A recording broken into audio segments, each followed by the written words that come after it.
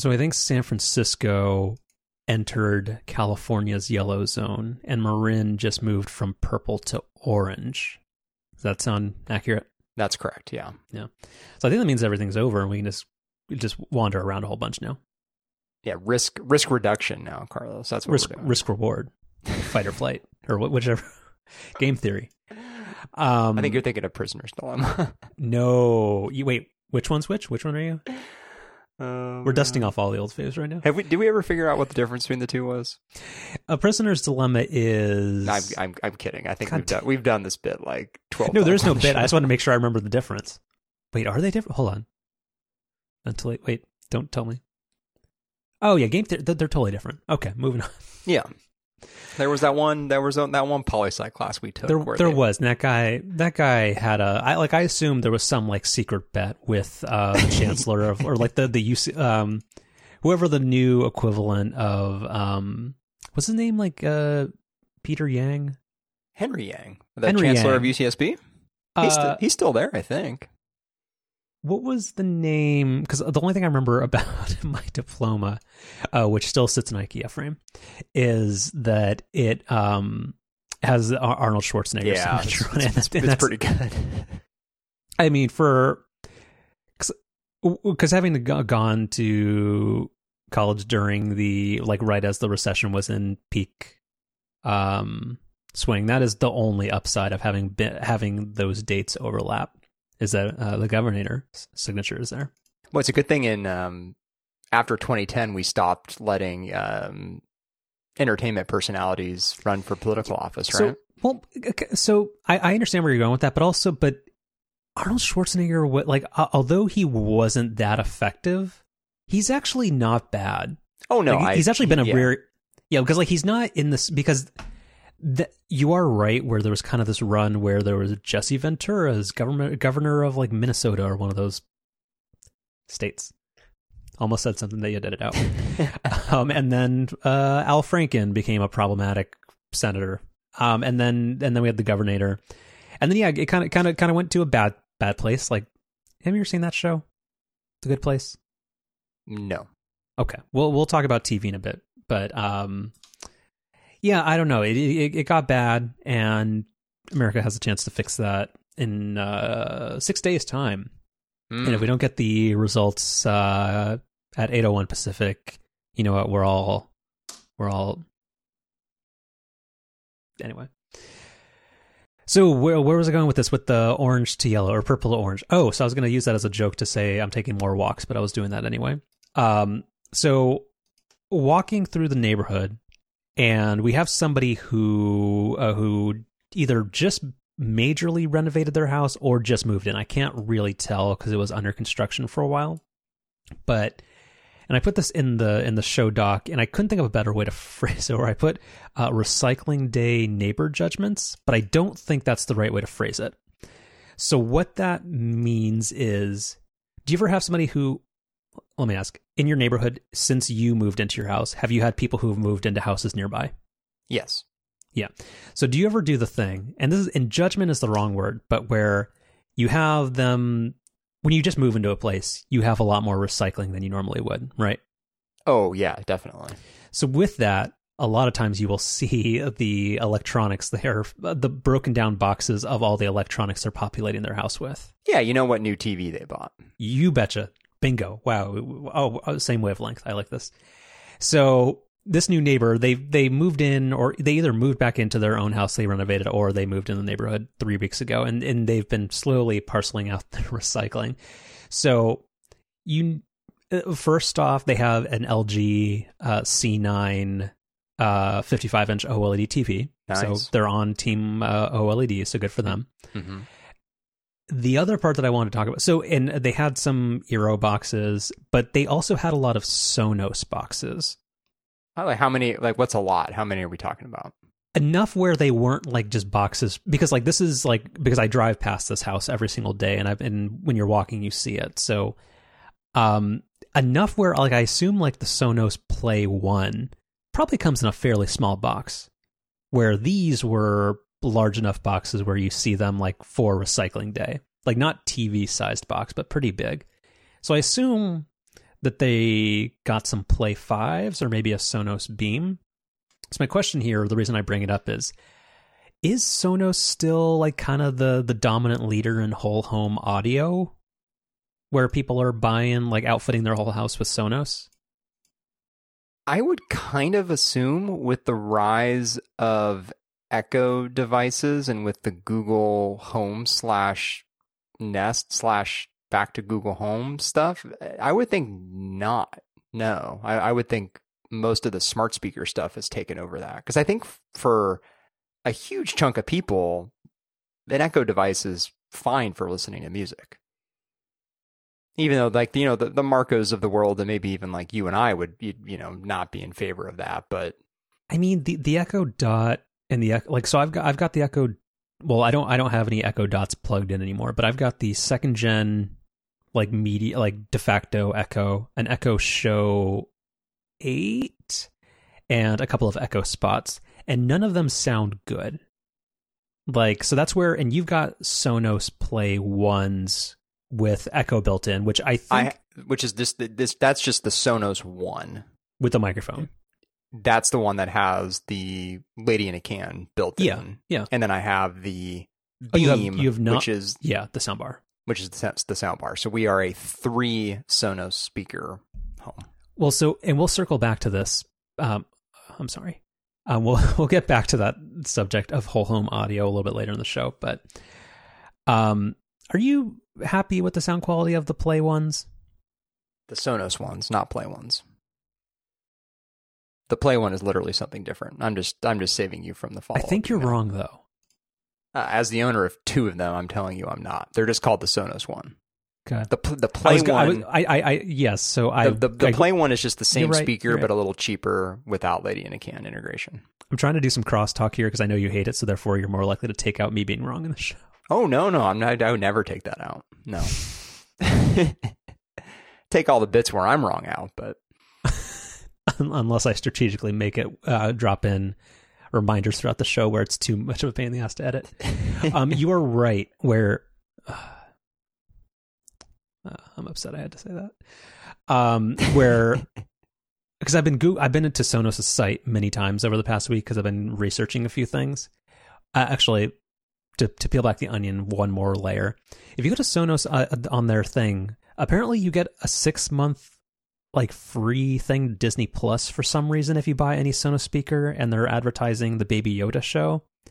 I don't understand why. Oh, they did a cross promo thing with the Mandalorian.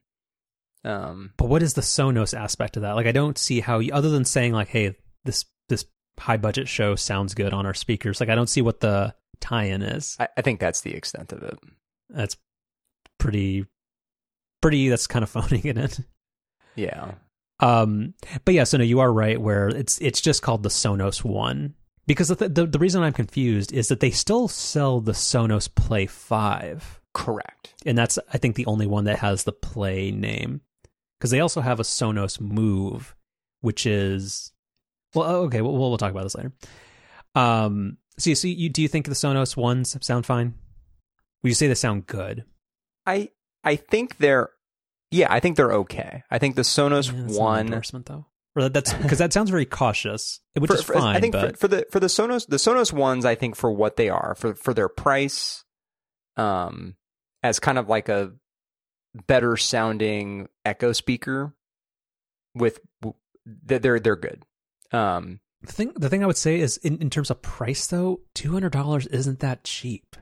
No, not cheap, but I think if you look at what else is out there for $200, I think they're probably pretty competitive. Okay. The thing that I have been always a little disappointed by in my Sonos setup is the Beam. It's okay, but it's, I don't know. I wish I would have sprung for a higher quality soundbar. Yeah. And I've thought about doing, because so with Sonos you can do a thing which is kind of neat on paper, where you can take a Beam and you can pair it with a couple of Play 1s and the Sonos sub, and you can actually get like a pretty cool like kind of home theater surround sound setup with that. But then the issue is, I mean, you're in this thing for like $1,400 at that point. Mm-hmm. At which point, there's probably better, less proprietary there's options. definitely, I mean, you could do the full receiver thing and with your wired speakers and all that for a better sounding setup for way less money at that point. So yeah, I don't know. The Sonos ones I think are pretty good. But I think the reason the Beam disappoints me a little bit more is that we use the Beam a lot more because I mean it's connected to our main TV. Mm-hmm. Whereas the Sonos ones, you know, we listen to music on them occasionally, but they're really primarily, you know, Echo devices. Yeah. So we'll circle back to this in a little bit, but because that's the problem where I decommissioned the Stump Echo because I was getting too much crosstalk with or it was always trying to take over for whenever I was in the kitchen or whenever I was at my desk. Like it was just having it there was not enough times where it actually answered when it was supposed to make it still worth being there. Yeah, the thing that I've thought about, but I don't think would work very well, is I'd kind of like to get an Echo device with a screen in the kitchen for like timers and things. And I know this has Echo Spot Man. Mm-hmm, this has the Carlos Gomez seal of approval. Mm-hmm. But my concern with that setup would be that we have one of these Sonos One speakers in the living room, which is basically just part of the kitchen. It's all one, you know, open space. And it makes sense for that speaker to be there, and I don't think I would want to move that speaker. But then I'd be afraid that whenever you'd invoke the trigger word, it would be pretty 50-50 whether it would go to the right one. I feel like that might be worth trying because Amazon, I think they accept returns until like January 31st right now. Because if you have the Echo Spot in a corner, the way the beam forming things work is if you're talking in its direction, it's fairly self-contained. My issue is just that my kitchen, living room, office area is just kind of like just one big open space where that Stump Echo was always trying to jump in. Yeah, I mean, maybe I could try it, but I mean, even with the 3 Sonos devices we have, I mean, we don't have a very big house, and so it's not very uncommon for us to invoke the trigger word and for... So you're already getting a lot of overlap? Not a lot, but it happens enough where it's kind of annoying. Where a 4th might be too much, might be a crowd. Maybe. Yeah. Okay, so to round out Recycling Day judgments. So yeah, so again, cool, but I feel still the whole reason why I brought that up is I feel like Sonos is still kind of the providence of like that's something that wealthier folks use to show that they like if you're rich, you're a Sonos house. They I think kind of started that way maybe, but have since pivoted towards the more like mid-range part of the market. Maybe of like, well, because that's the thing when the Sonos Beam came out, it was very like it was surprisingly aggressively priced. Apparently, it, like you said, it doesn't really sound amazing, so it's maybe commensurate with the price. But even the Arc, which is their like high-end soundbar, is like 800. It's 800, but that I mean, high-end soundbars, that's kind of what they are. Well, yeah, but I mean. Well, yeah, I mean that's what the Bose thing costs, but I was a sucker and I bought it right before they made the one that had Alexa built in.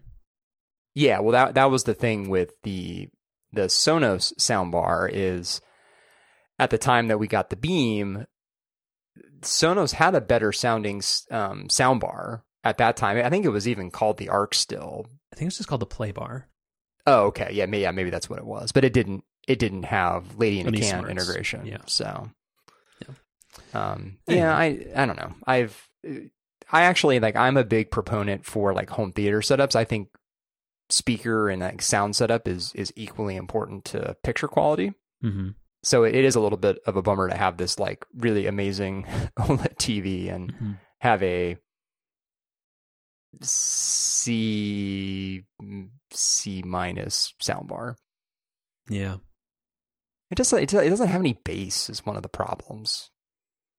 Yeah, fair. And I've heard really, really, really good things about the Sonos sub and like, you know, the setup with pairing it to the Beam is super easy. It's like it's wireless. That's great, but it's $700, which is just like, man. Yeah, but then that way you can watch Inception the way that was supposed to be made. Still a movie I haven't seen. Oh, you should see Inception. That's a good one. Because I think it's crossed over into most people think it's dumb now. Because I think for a minute it was kind of like a smart person movie, sort of. No, not smart person movie. But I feel like people. I think people like for a minute gave it more credit than it deserved as being like hey, this movie's got depth when it doesn't. Yeah, that's every Christopher Nolan movie's like that. Oh, it's a Tenet movie. Yeah. Oh, good for him. Yeah. I think make Inception too. While nobody needs to go outside their house, that still feels super. Like was it him that pushed for its release, or was it the studio? Yeah, I think it was both. Got it. Yeah, I like again. I don't ever want because again he seems like a very esteemed director, but kind of super happy it failed just because it felt me too. Super selfish to do at that time and just arrogant is the term. Yeah, no, it was terrible. It's really bad. There's plenty of other things to be more upset about, but it's bad. Yeah. All right, rounding out the recycling thing, the only other thing I will remark about this house, which again there's no context to, so this can't be that judgmental, is are you familiar with? I just sent you an Instagram link. Are you familiar with this like design aesthetic or specifically these numbers? No.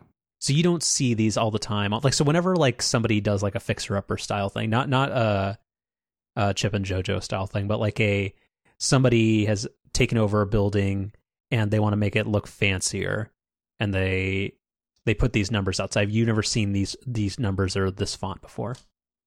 No, I mean, I guess I probably have, yeah, and I think I see where you're going with this. Yeah, I have not a horse in this game, but there's a branding blog that I read called Brand New from the under consideration design firm, and there was a link in passing to what some people have called the gentrification font, which is this specific font where you can go buy the house numbers from Design Within Reach for like $50 a letter. Or number, and it's got a very distinct aesthetic. And I guess if you live in the Bay Area where there's a lot of people with questionable taste, you can tell whenever somebody's remade a house because there are these numbers in front of it. And that's all I'm gonna. It's worth a link for design conscious people. But this new house with all that stuff in the recycling bin has these numbers. So that's where again there's a lot of goodwill banked up for the OLED TV, but then the X5 and these numbers in the driveway slightly less so. Wait, so how big of a house is this? Well, you've seen the housing prices in my neighborhood, so I think it's 3 in the cost. Oh, but which means it's probably like 1,800 square feet. Yeah. And how many Sonos devices do you think there were? There were a lot of boxes. Hold on, I'm actually like we think they have like a Sonos in every room kind of thing. I don't. Well, that's the thing. It's whole home. Actually, hold on, let me give you. I'm gonna now. I'm curious. So hold on. Why is Zillow giving me this backwards? It is 2,300 square feet, and it costs $2.4 million. Wow. Yeah. So it's deserving of those $50 design within reach numbers. All right. Well, actually, let's rip off the Band-Aid then. Can you talk me off the ledge? I need a strategy for whole home, and by whole home I mean whole 550 square foot apartment audio. Cozy apartment audio. Yeah. Still a dick move saying that. Anyway, I don't have a good way because right now I've talked about my beloved Bose SoundLink Mini portable Bluetooth speaker, right? I think you had one of these at one point in time.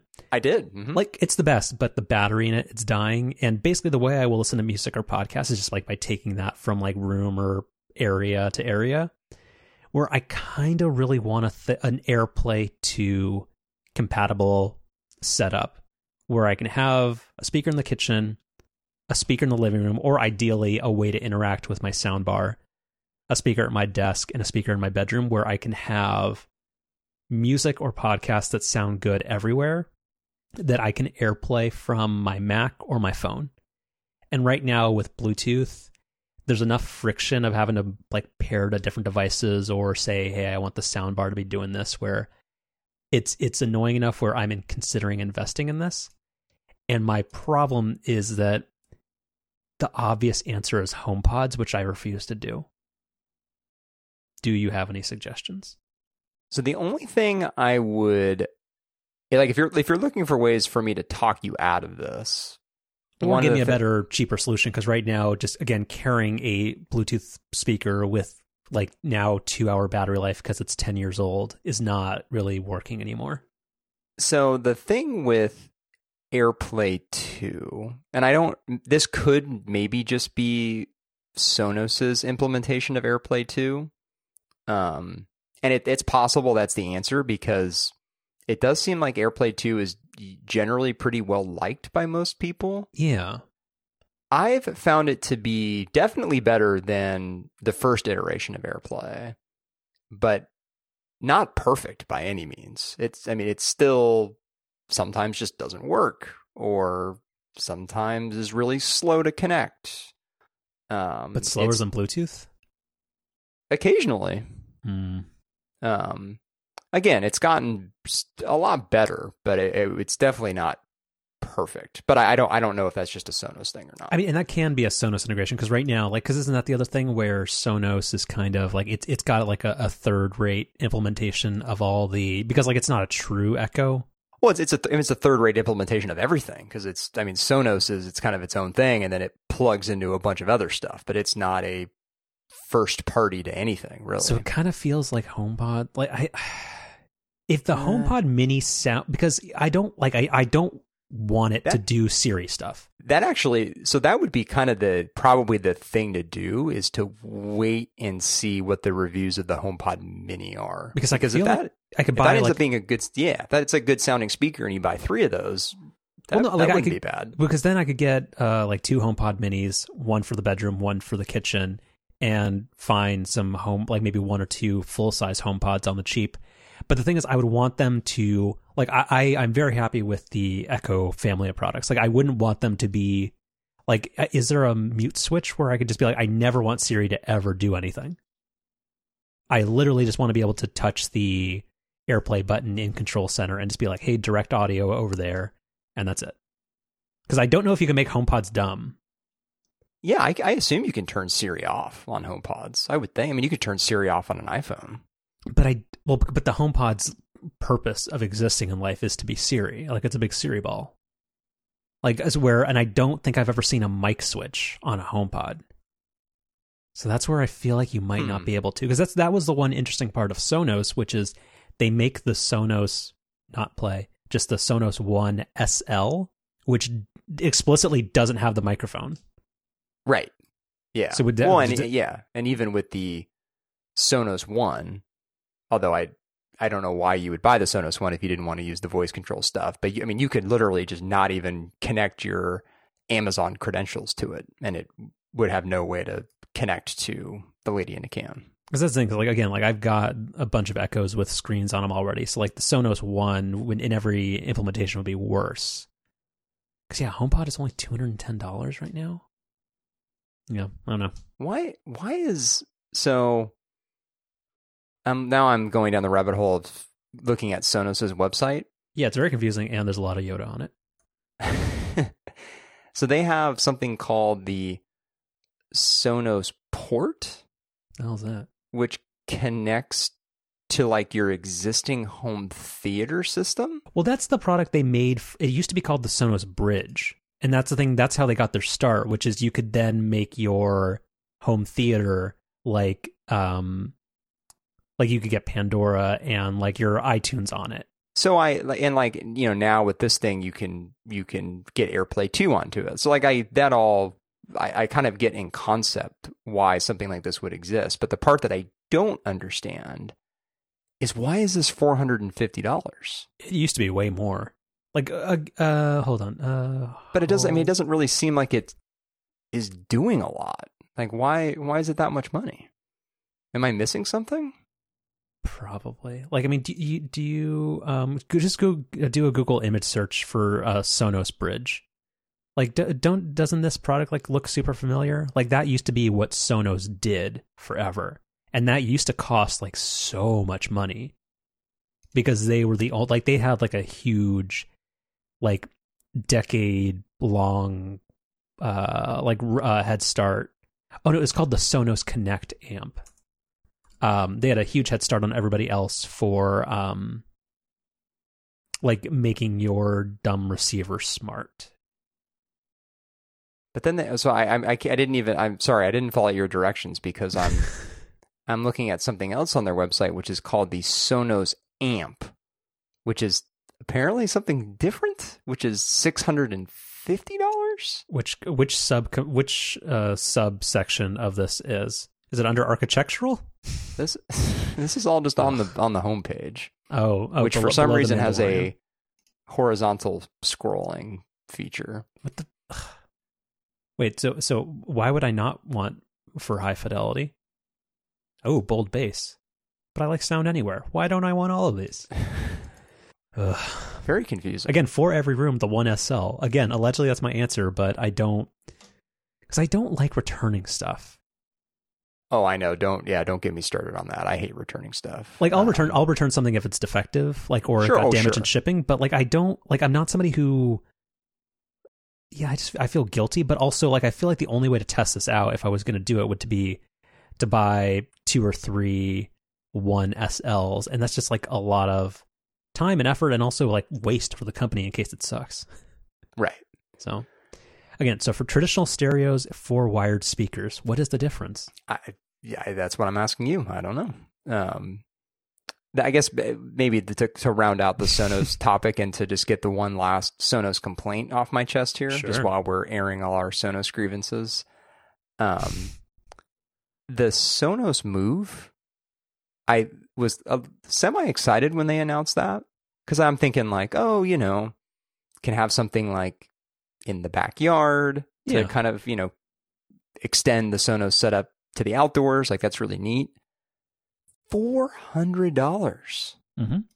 Like, that's crazy.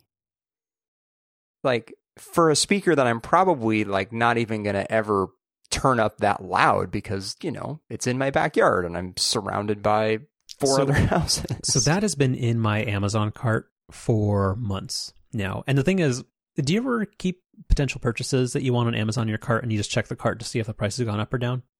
Occasionally. I think you can also just add it to like a wish list, can't you? But I want to get notified if the price changes, because sometimes that'll get me into impulse buy, or not impulse buy, but something will get like cross like a cheap enough threshold where I'm like, okay, fine, now I'll get whatever paper cutter that was, which I did this week. Live a very boring life. But no, I've had the Sonos Move in there for a while as a potential like solution to my like Bluetooth speaker problem. But the thing is, it's almost always out of stock. So I assume they're moving a lot of them, or enough of them, at $400, where I too was like, that's kind of expensive. But yeah, it's never dropped in price, and it's frequently 5 to 7 days or out of stock. Yeah, I mean, it seems like it's well designed. It's got like the charging base. It's weather resistant. I mean, I'm sure it's really nice, but man, it just seems like a lot of money.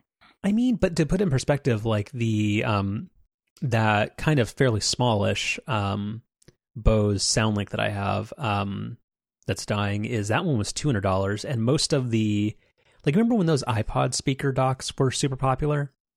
Well, actually, who am I asking? Like, you were fan number 2 of iPod Hi-Fi. How much was that when it came out? I never owned one, but I admired it from afar. Well, yeah. Again, I'm on Team iPod Socks, and you've always been Team iPod Hi-Fi, and that's been the, yeah. But that launched for $350, and most of those, and that was back in when money was real money, in the mid 2000s. And then the Bose Sound Dock and all of those like high end iPod speakers, those were all in the like $300 range. So that's where the Move it seemed pricey, but not like absurdly so. Well, and I'm going to send you and you think I'm just going to be trolling you here, but like I'm sending this to you legitimately. Yeah, I'm not buying an Anker speaker. No, I'm not even. I guess I'm not even saying that this is necessarily for you, but so this is the Anker Soundcore 2. Mm-hmm. This was a chef special like a year and a half ago. I was going to say, according to Amazon, this is an item that I purchased on August 14th, 2017. So I've had this speaker for a little over 3 years. And I mean, it's awesome. It sounds Does it sound so good, freaking good. No, it really does. Does it sound like Bose though? Because that's the thing where so many speaker brands, like I don't want loud. Like I don't care about loudness. I care that it sounds good. And most Bluetooth speakers sound terrible. Like every Beats product sounded horrible.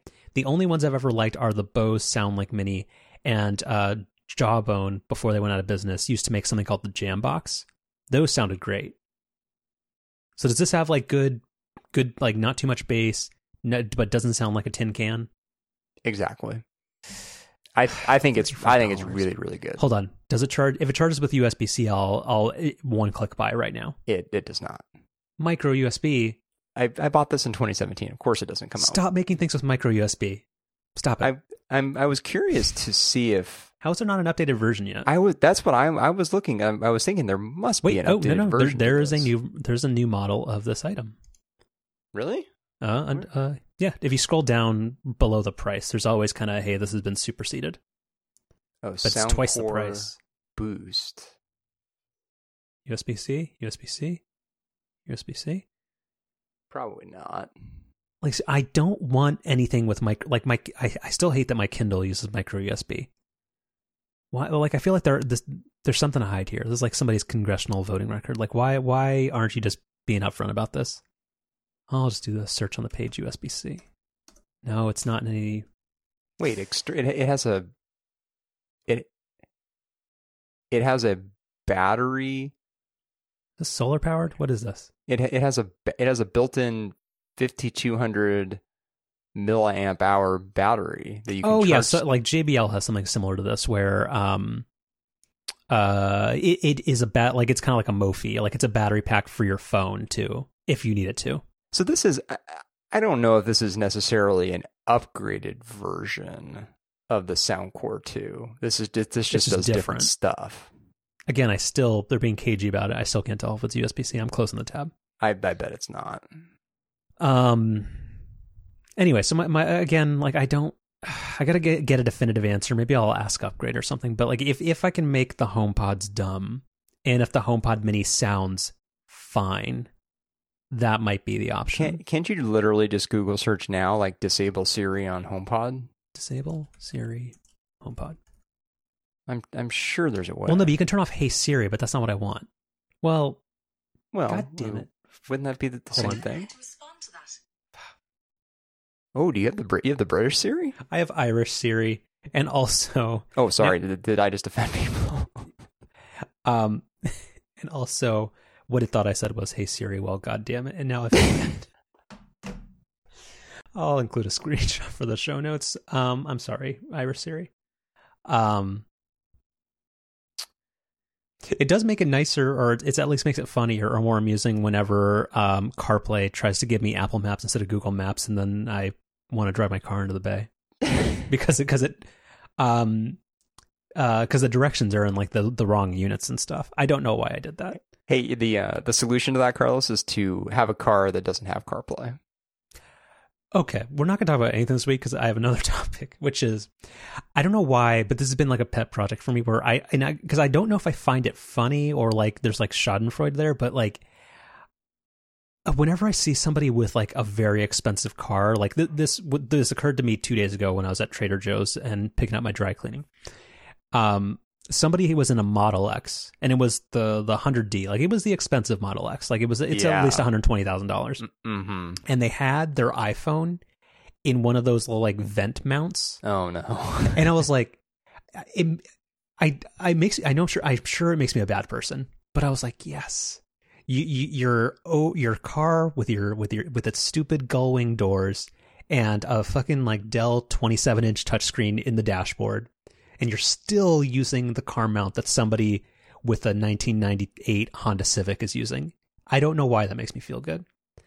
But like just the whole Teslas don't have CarPlay or Android Auto, or honestly, like I don't like the way the interface looks. Like the mapping and media ones, like the like on the Model 3, the one of like how you adjust like, or how it shows you like the autopilot preview and like how you adjust like the air conditioning and stuff. Like I think that actually looks very nice. But the mapping and the media controls, it still looks kind of unfinished. Kind of looks very much like the Model S did in 2013. Am I working on out of date information? Yeah, I think that's out of date information. I think the mapping in the Model 3 looks incredible. Hold on, maybe I'm still.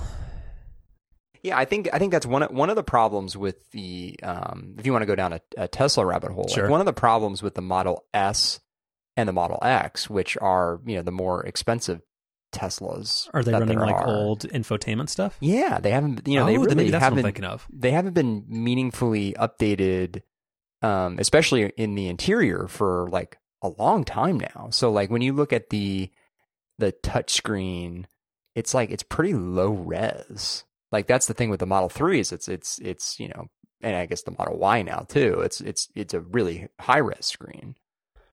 And yeah, the mapping looks really good. This is what I'm thinking of, which is oh no, this date is from 2015. But let me send you an image address, which maybe this is what's in my head of what most Tesla. Oh yeah, no. That's the so the early ones looked terrible. Like it looked like the icons and everything were super ugly. Yeah, no, that's not at all very out of date. Yeah, but still, it kind of feels like it's just such a dumb, arbitrary thing. Where like, because most people like, again, like if people are on their fancy Model S's and X's are still doing like some weird $15 plastic car mount to hold up their iPhone, like that feels like a failure on the part of the car, right? Well, yeah. I mean, I don't really like. I mean, so like with my Model 3, I have the little like wireless charging pad, which is underneath the screen. Oh, sure. And I don't know why I would ever have to pick my phone up, because like so Tesla now does the thing where it can like it can read your text messages to you and like all that kind of stuff. So I don't really know why you'd ever need to pick up your phone or use your phone. I mean, it was at eye level, so I assume it's for navigation. But that's insane. If you have a Tesla and you're using your phone for navigation, like, I mean, I don't want to tell people they're using their car wrong, but they're using their car wrong. Very it's why you buy a Tesla, right? Is for things like Is it? It's part of the reason I bought a Model 3. Yeah.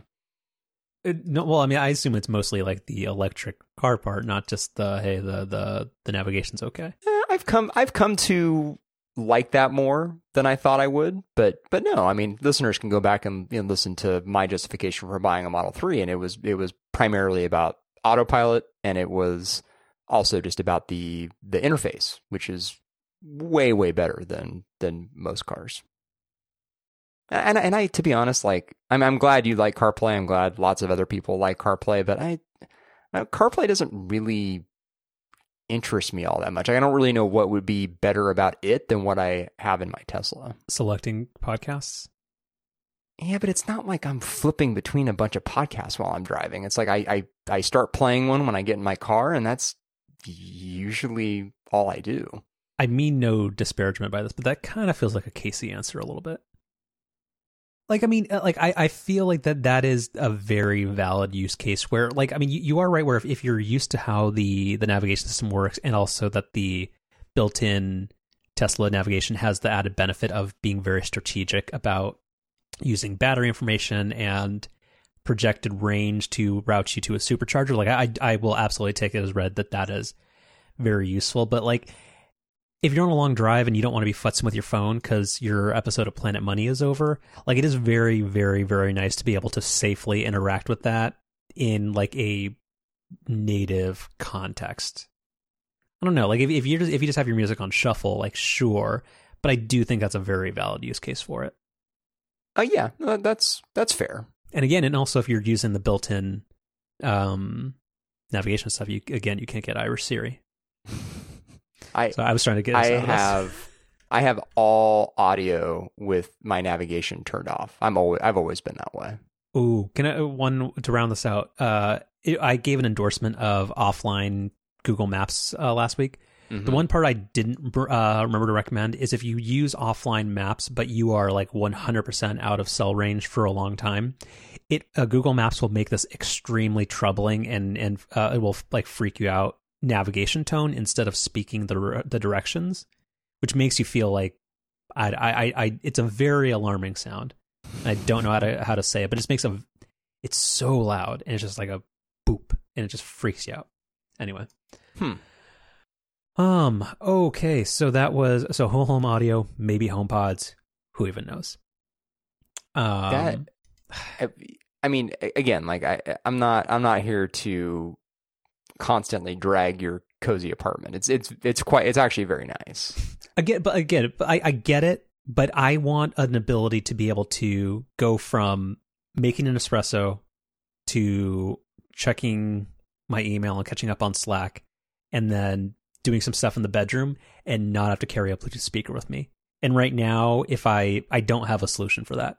I get that it's not a huge area, but it's like, unless I'm going to be like a terrible neighbor and just like blast Taylor Swift or The Daily on the sound bar at an unreasonable volume, like I can't hear the music clearly in all rooms. So absolutely, I am the king of over-engineered and unnecessarily complex setups, like totally. But I can't unless you like you can think of a better one. I do have a better idea. Okay, yes, I'm listening. So when I'm walking around the house from room to room doing chores or like laundry, whatever, no headphones, AirPods. No. Like, why? I mean, that's a better solution. Because I don't like it. Oh, I love wearing my AirPods. Like if I'm gonna be, no, I do like AirPods, but not in my house. It's like a fundamental thing. Like I want to be able to because let's say I wanted to like lie down for a minute, or like I like it's just I don't like having to worry that if I am like dusting behind the iMac or something that if this is too personal, you don't have to answer. But how often are you just laying down for a minute throughout the day? Well, no. Sometimes I'm just like, you know what? I'm bored of what I'm doing, and I just want to lie down. And for I just want to sit up, I want to lie down on the couch for like 2 minutes and look at corgis on Instagram, and then I'll get right back up and I'll finish what I'm doing. Okay, fair. Like I don't have a fainting couch. Well, let's come back to that. Again, like you don't ever like. You don't ever take like 10 minutes to read in the middle of the day? Oh, sure I do. I just don't have to lay down to do it. You don't ever get comfortable when you read? You just sit at a 90-degree angle in front of your multiple screens and like Yeah, basically. Yeah, that's not healthy. I didn't say I'm healthy. And I am the king of being unhealthy. Anyway, so no AirPods. I will sometimes be like I will sometimes adopt that where I'm like, no, I'm running all over the place, and I will put a pop in my Power Beats because those don't fall out. But like I don't want it. That's not a solution to my problem. I think HomePod Minis might be kind of neat. Yeah, we'll see. It'd be kind of amazing if those things come out and like the consensus they just sound terrible. Well, that's the thing where like the Echo Show sounds horrible because it sounds I have the bass turned all the way down and it still sounds just like it's like fake bass, so it's not even good. The Echo Spots are fine, but that's just not what they're for. I don't know. I'm spoiled by that Bose SoundLink Mini. It sounds like Bose sound is good. Bose is really good. They tune it the right way. Like I know everybody like the audiophiles always hate Bose, but like I think it sounds good. It's not like Beats where it's just like all like Skrillexy and stuff where it's all just like heavy drops. Like I don't want that. I shouldn't even look this up because it's probably gonna make me sad. But does Bose have I bet they have a sound bar with Lady in a Can integration. Yeah, because again, I have the Bose SoundTouch 300. which was $650. They do, and that's the thing. And a year afterward, they introduced a version with like the far field mics, and it has Alexa, and it's the exact like it fits on the mounts that I have, so I could swap it out, but I don't think it does whole home audio, or like I don't think you could link it to something else and have it also play in the kitchen. Yeah, I think is it the SoundTouch 700? What's it called? I mean, you could, because this has AirPlay 2. Well, yeah, so but you can't. I don't think you can AirPlay 2 to different manufacturer devices. Oh, sure you can. That's the whole thing with AirPlay 2. But then how do they stay in sync? Because like it being like to the millisecond like in tune.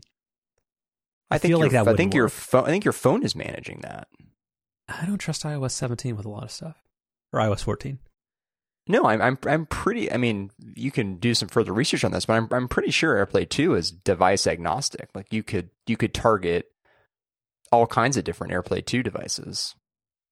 Well, you first, because like I have the last generation version of this that's dumb, but this soundbar sounds amazing and has no bass issues. So if you ever get really displeased with instead of spending $700 on a sub, grab this and let me know how it goes. So they have something called a bass module that you can add to this.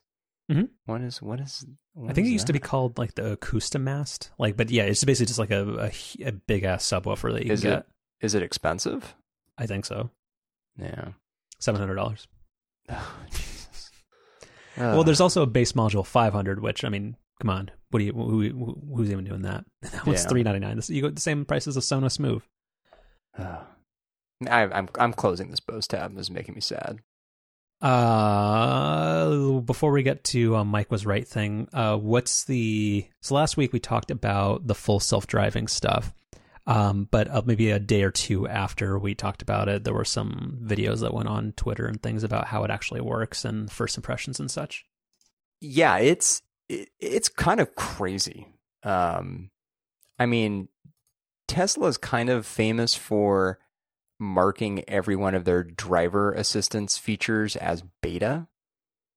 But, you know, it's almost like they do that kind of like in a like covering their own ass kind of way. Like they come across as fully baked features, but they just put this beta disclaimer on them. Whereas this full self-driving beta like literally looks like just like a first cut where like all the animations are super rough.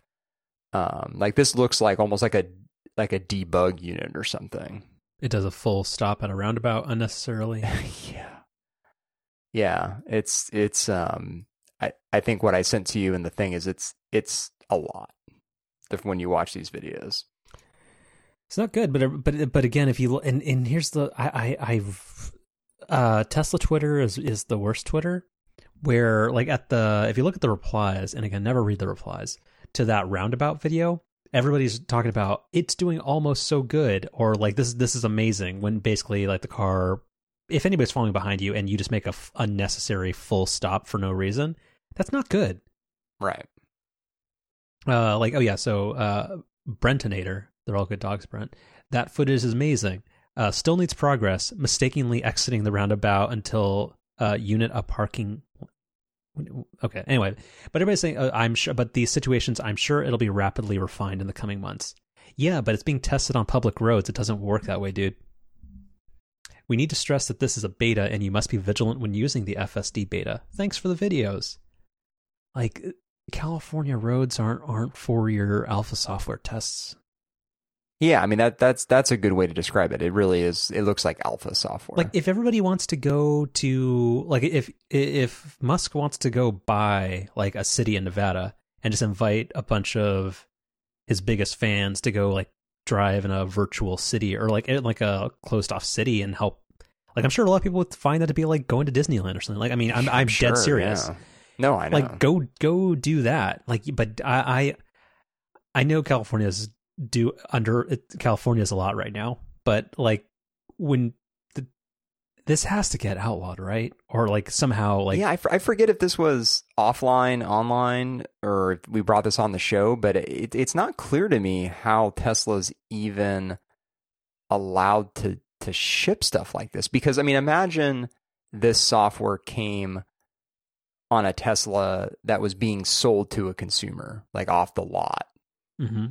Like, wouldn't that not be allowed? Like, Probably. don't car features get like certified? I mean, maybe that was one of like that big book regulations that that our president keeps showing people that's mostly empty. Maybe there's an EO for that. Like, it just shipping these over-the-air updates that fundamentally change the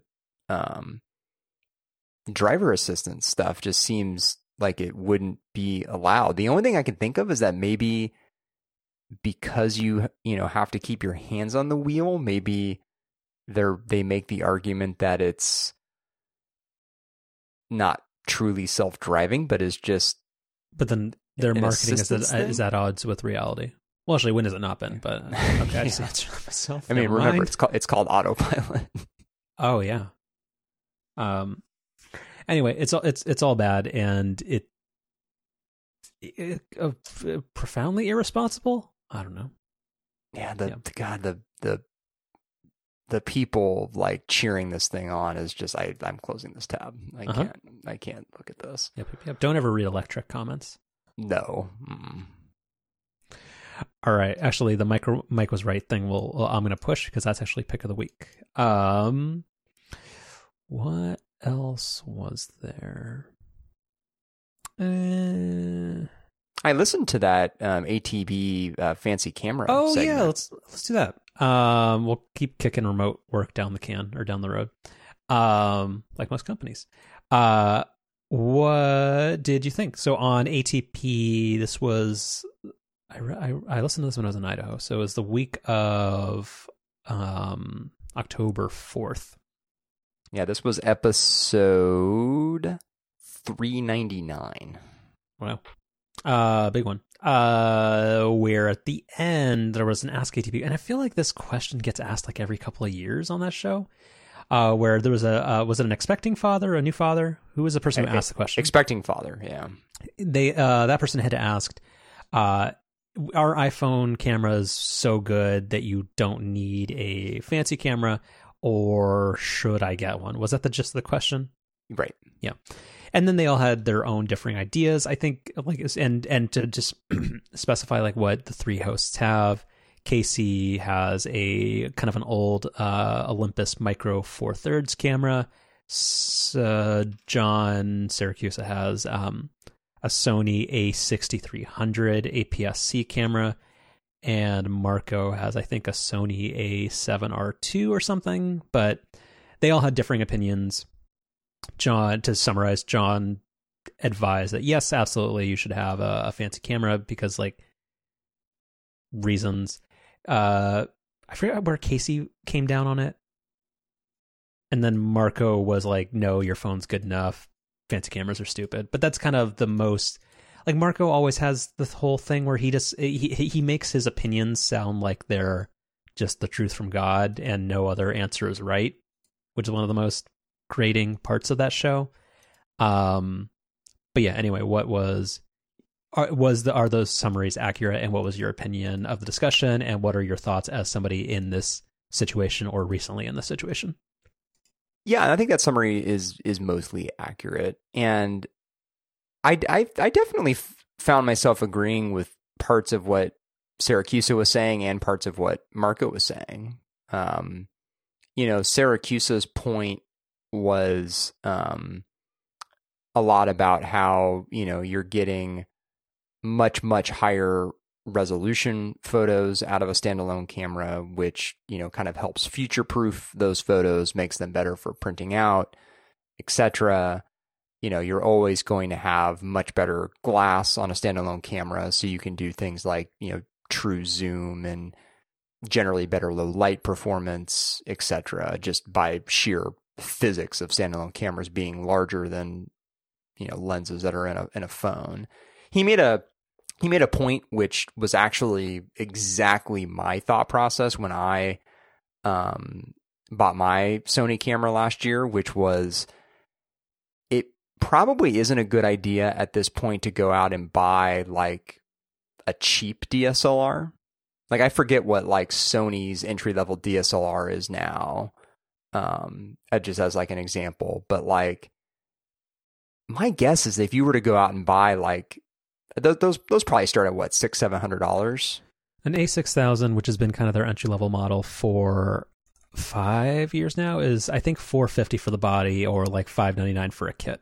Yeah, it's probably the case that actually that would not be.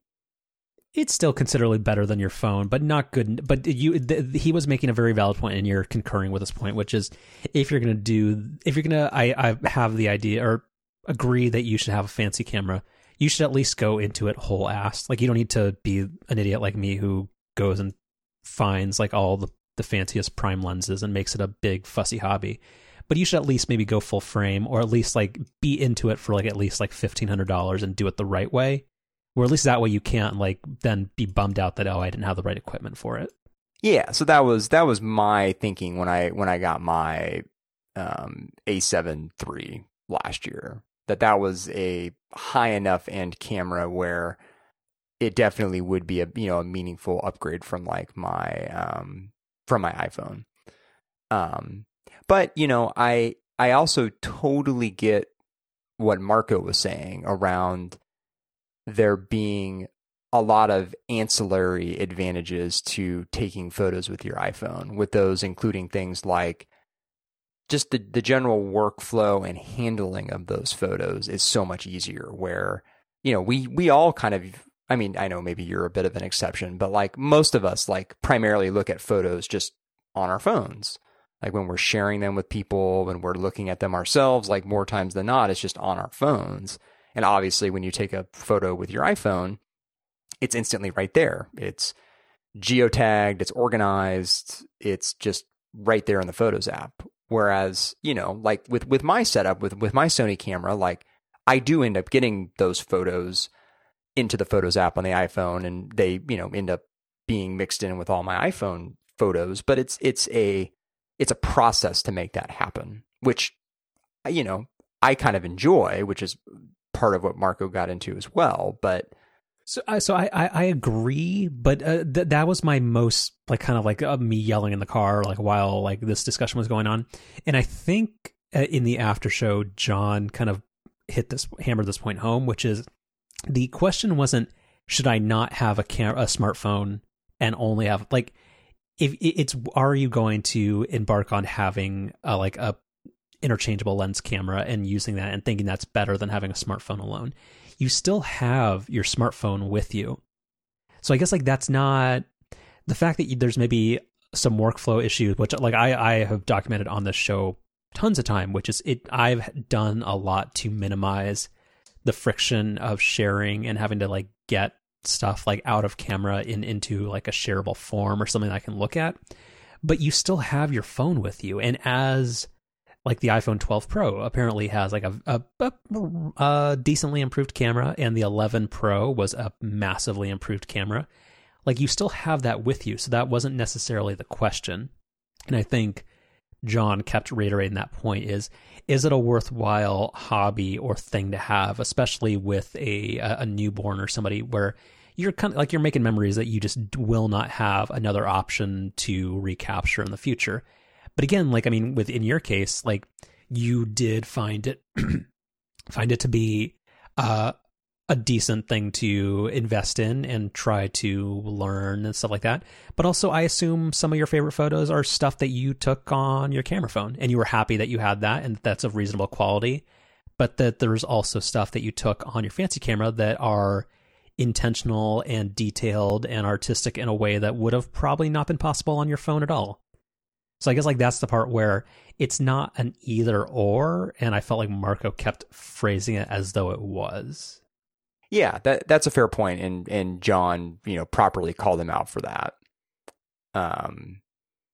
Yeah, I think the other thing that I forget if this was John or if Marco said this, that I also kind of found myself agreeing with, which is part of getting a standalone camera is also sort of, I know this is kind of a little bit of a weird analogy, but follow me. It's what we've talked a lot about with like at-home espresso making. Bingo. No, absolutely. It's the process. It's the process. 100%. Like I really enjoy the process of my standalone camera. Like I enjoy getting the bag ready for not that this has unfortunately been happening a lot, and most of the time I've had the camera, but like in the occasion that we do go out somewhere, like I like the process of getting the bag together, making sure I've got all the right gear and stuff. I like the actual like setup of getting everybody ready to take the photos, and then even when you then get home, like getting the photos off of your camera onto either your computer or phone and organizing them, like that whole thing. Like I enjoy that process, but I could also totally see someone who would just not like that process. Someone who wants high quality photos, but who doesn't want to go through all that. Like I would not judge somebody for that. That absolutely makes sense. And again, that speaks to like I've talked in the past about like the intentionality and that being a lot of the joy of it, where like when you choose to take a photo of a person or a subject with like your iPhone and your Sony camera, I assume you treat those as kind of different experiences. Whereas with your iPhone, not that we're not all like fancy, artistic, perfect Instagrammers and stuff. It's a pocket camera. Well, no, it's a thing where you're pointing your 4G rectangle or your 5GE rectangle at a thing and you're tapping a button. Like I know some people are amazing iPhonographers and stuff like that, but you aren't being as deliberate or artistic in terms of like, oh, is this framed right, or how's the foreground shot, like any of that kind of stuff. You're not really doing any of that because like it's a phone. You just click the button and maybe like if you're handing your phone to somebody, you're like, hey, take a whole bunch, and hopefully one of them is okay, like whatever. And that's cool, and like and that's entirely valid. But when you are using like a standalone camera, like just by its format and the way that you use it, you're forced a little bit to slow down, where you're maybe like that process, but also the intentionality of the photo, of taking the photo, generally means the output, not even irrespective of like the quality of like the optics and things, it's going to be better because you were more thoughtful about it. But that doesn't mean that like an iPhone itself is not almost as good, or can, in many cases, because of how versatile and the fact that it's literally always in your pocket, is in frequent cases better, but it's just different. So I don't know. But yeah, the iPhone has, I think, two really big advantages to it. One is that it's the device that's always with you. So whereas like bringing your fancy standalone camera, there's a bit more thought and intentionality, as you would say, to bringing that and having it with you. I mean, your iPhone's always with you, and obviously your best camera is the one that you have, right? And the second thing is all of the software advantages that the iPhone has. Yep. And like, even for someone like me, that's actually really relevant still, where I've gotten a little bit better with my Sony camera, but like, I think, as is probably pretty painfully obvious on the show, like there's still a ton I don't really know about it. So I'm sure there's a lot there, or a lot that I'm doing with that camera, where if I take a particular photo and then took the same photo with my iPhone, like through software, the iPhone would do a lot of really intelligent things that I could also do on the Sony camera and actually do better in a lot of cases, but would require me to know how to do them. Whereas the iPhone just kind of does all that automatically in a pretty good way. This is one thing that do you remember the day where the sky turned orange? Or the sun didn't rise? Right. One of the funny parts about that, from like a photography perspective, is that on Twitter, when people are trying to share stuff about it, the iPhone is so tuned in terms of computational photography stuff that it made it very difficult to capture what the sky looked like. It didn't account for a day when the sky would be because it was trying so hard to optimize for what it expects things to look like, which is kind of why, like, I can go super into the weeds on like photography, like technicalities and stuff like that, but the way that the iPhone is designed to almost always get you the ideal shot and adjust for stuff that you shouldn't ever really need to think about is one of its huge strong suits. But in a lot of ways, it frequently doesn't actually work that well, because it's trying to always give you that, hey, it's a sunny day, give you a bright blue sky photo. Mm-hmm. But yeah, like, I mean, the iPhone is all of the smarts that can be rolled into Machine Fusion. What's it called? Deep Pixels. I think it's Deep Fusion. I think you have to combine those two phrases. You just something like that. Whatever. Sweater mode. Wait, what did I just call it? Machine Fusion? Whatever. Deep Fusion. Oh, no, what was the wrong one? Anyway. Which one are you? Who even knows anymore? I'm eating too much granola. But yeah, like it's working really hard to give you the best possible results in a lot of different scenarios, which is cool, and that's nice for a lot of people where you kind of don't, like me, like I would ever like hesitate to give somebody like my Sony camera with like a bunch of funky settings that are only tuned to me, where and you can hand anybody your iPhone and they will snap a photo and the iPhone will have had enough smarts to get you a pretty usable photo no matter what. So I mean, there's a lot to be said about that, but again, my point is that having it as a separate thing for somebody with like a new life event or a new housemate, or that's just getting married or it's taking a vacation or something, like, I still think there's a lot of value in it for a lot of reasons. And that conversation, which again, people go check it out. I mean, ATP's a great show overall, but I found the conversation like kind of lopsided and maddening in certain ways.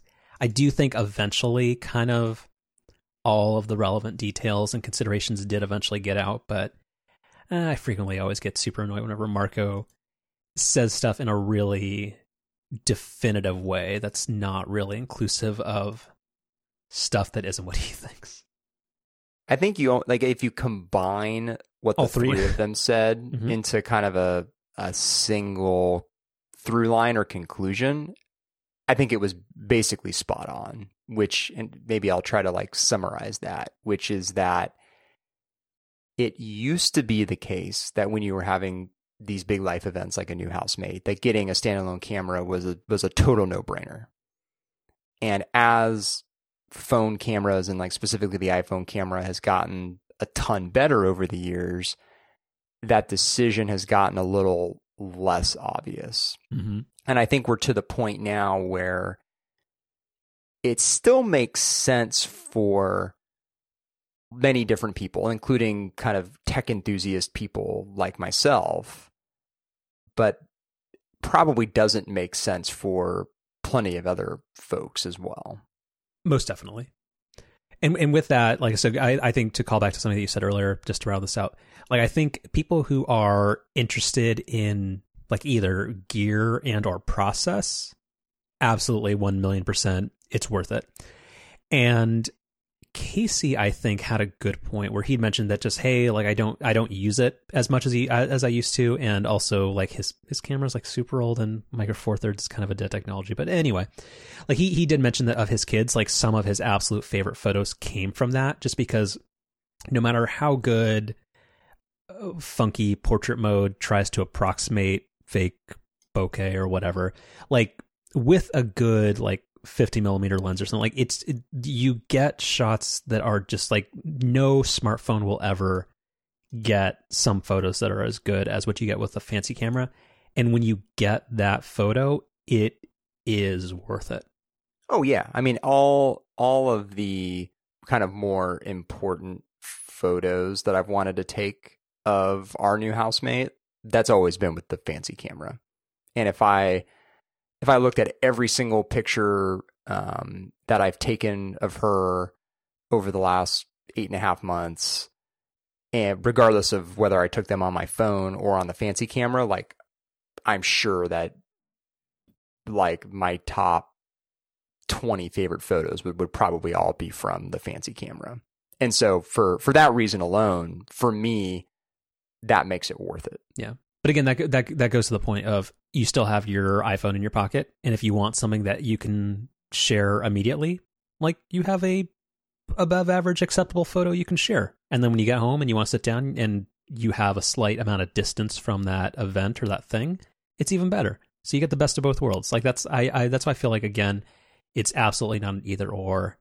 So yeah, why not? You know, it's a funny kind of quirk in this conversation is video, which I think is unquestionably better on an iPhone.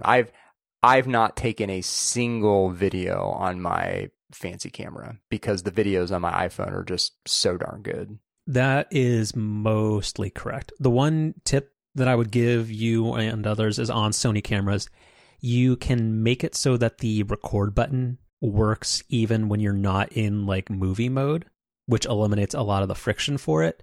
But also, the iPhone is a really fucking good video camera. It really is, yeah. Like for all my complaints, because the thing is, I feel like unless you're like an Adam Lisagor type, like most of us don't know shit about video.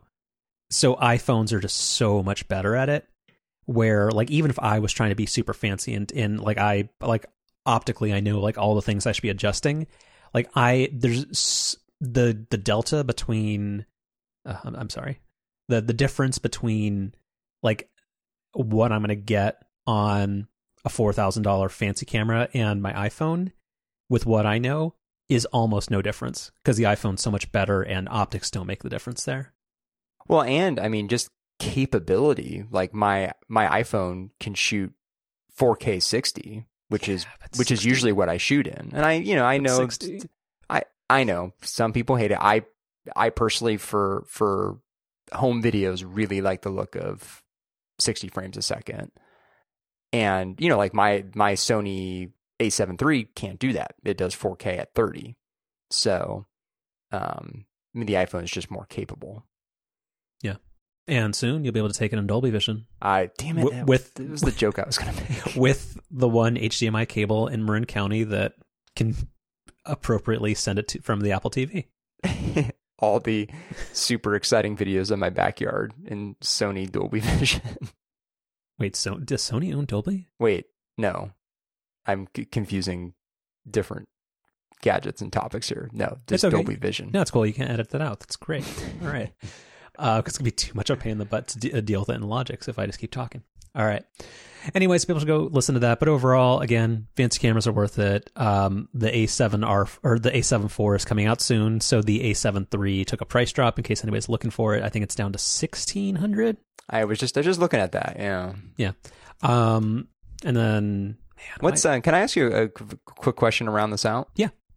I'm not really in the market for another lens because again, not really going anywhere these days, but like theoretically at some point in the future when we start going places more often, like what lens should I be saving up for now? How much? It depends. You should, I think for you should get the 24-105, which is the vacation / Disneyland lens where it just covers such a wide range of focal lengths. It's good. It's the minivan of lenses. So that's a pretty good one. This is the Sony 24-105G f4 constant aperture full frame lens. Got it. I mean, like, there's a whole lot. Like, I know you would never do it, but once you start, like, you go out of auto mode more, the 41.2 Voigtlander lens is the most fun and rewarding lens you can possibly get. But I don't think you would buy it because it's a manual focus lens. But it's very, it's fun. How many lenses do you have? 9.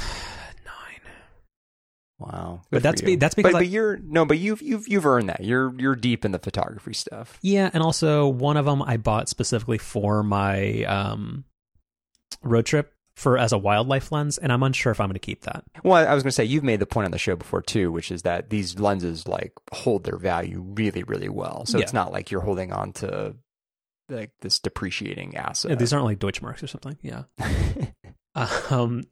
Yeah, because I've sold 2, and I think I've only the last lens I sold was the lens I used for the relay event, the 85 millimeter Sony 1.8, and I bought it for $550 and sold it for like $450. Like, I'm not losing much on it for a lens I had for a year. Yeah, that's nice. Yeah. All right, we'll push everything else to next week because what's happening in the next 6 days? Not a thing. Yeah, Dodgers suck for lots of reasons. And And yeah, let's do chef specials. Let's move on. Just had to get that in. No, because I couldn't remember the name of the objectively bad guy. Justin Turner. Yeah, that's really upsetting. We haven't. I'll make a prediction here. We've not heard the end of that story. There's going to be more that comes out about that. Oh yeah, because allegedly their whole story is about like, oh yeah, they tried to restrain him off the field and all this kind of stuff, and then no, he just wouldn't. He wouldn't be left alone, and he's just like a little kid that you can't. He's like a toddler who you just can't control.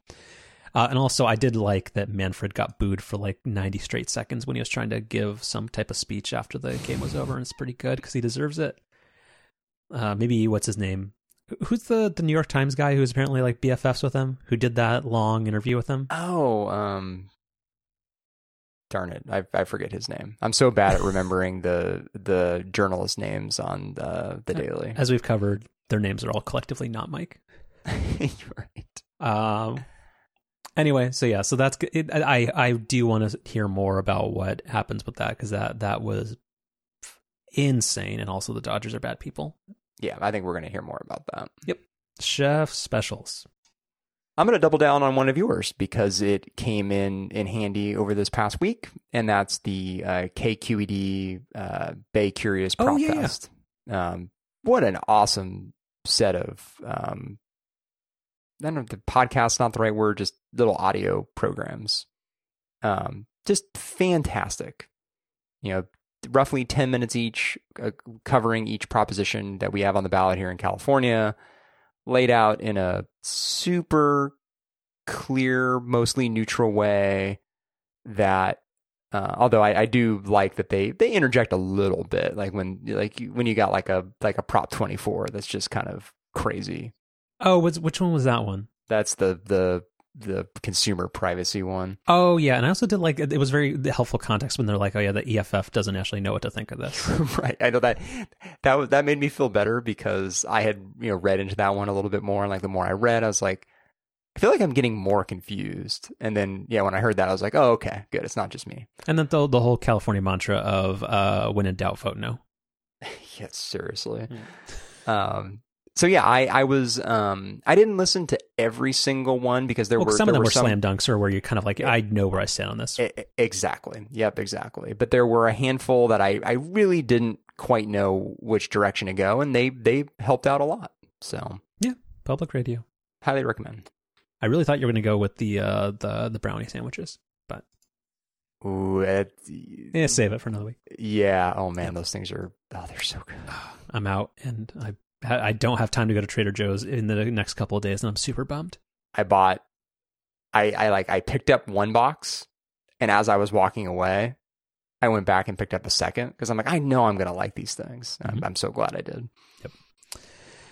All right. So my chef special, this one unfortunately might be a slightly longer one. We've talked about Apple TV and the fact that it's completely unnecessary, and it's kind of a ill-conceived vanity project / cash grab. But the Ted Lasso show it's great. I thought this is what this is going to be about. All right, that was one of my guesses, and yeah, I'm super excited to watch this show. So I'm glad you liked it.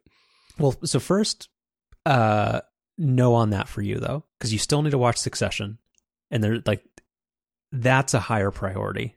Okay. But if you're feeling like you need a pick-me-up, like in case this week doesn't go well, on Sunday and Monday, I watched all 10 episodes, and it's good. Jason Sudeikis is hilarious. It's consistently funny. It's not like you feel like it's gonna be like kind of like, oh, like a thing that people have done over and over again. Cultural differences, fish out of water, and that kind of stuff. But it's not just that. And even for somebody like I don't care for soccer or football at all. Like, it's really, really good, and I didn't really want to like it as much, even though I do like Jason Sudeikis. It's hilarious and it's good, and it's positive and it's legit. Like, whenever TV ads say something's heartwarming, you always know that's a bunch of nonsense. This is. Even though Apple TV Plus is a silly pursuit, and I vaguely resent Apple for doing it, it's worth it for this show. It's very good. Wow. Yeah, everybody keeps saying that it isn't quite what you expect it to be, but I don't really want to know why that is, because I want to see it for myself. But that's the part I'm most curious about. Like I think like the most common response to that would be like, it feels like it could be very one note. Like, you know how like a lot of just like network sitcoms or something, like it's just very much like just we're running the same joke into the ground for 24 episodes. Right. This isn't that. Like you kind of don't. Yeah. Anyway, there's nothing else to say about it, but it's very good. So again, the cue for anybody out there, and specifically you, would be, if you haven't watched Succession, watch that. And then after that, Ted Lasso, unless things go awry or you're having a rough one, in which case 3 episodes of Ted Lasso will kind of turn your year around. Yeah, but we've also got Baby Yoda coming back, so. I think I'm going to cancel Disney Plus. No, and I don't need, like, this is a teaser for next week. I got a free year of Disney Plus from my wireless provider, and that's over with next month. And I have no reason to renew it. Holy crap. Yeah, Disney Plus has been out for a year. Wow. Yeah, time goes by so quickly and slowly. Yeah, I mean, I don't know. I guess I don't know why I'm so surprised, because Mandalorian season 2 is coming out, and that was a launch show on Disney Plus. So yeah, it's been a year. Oh man,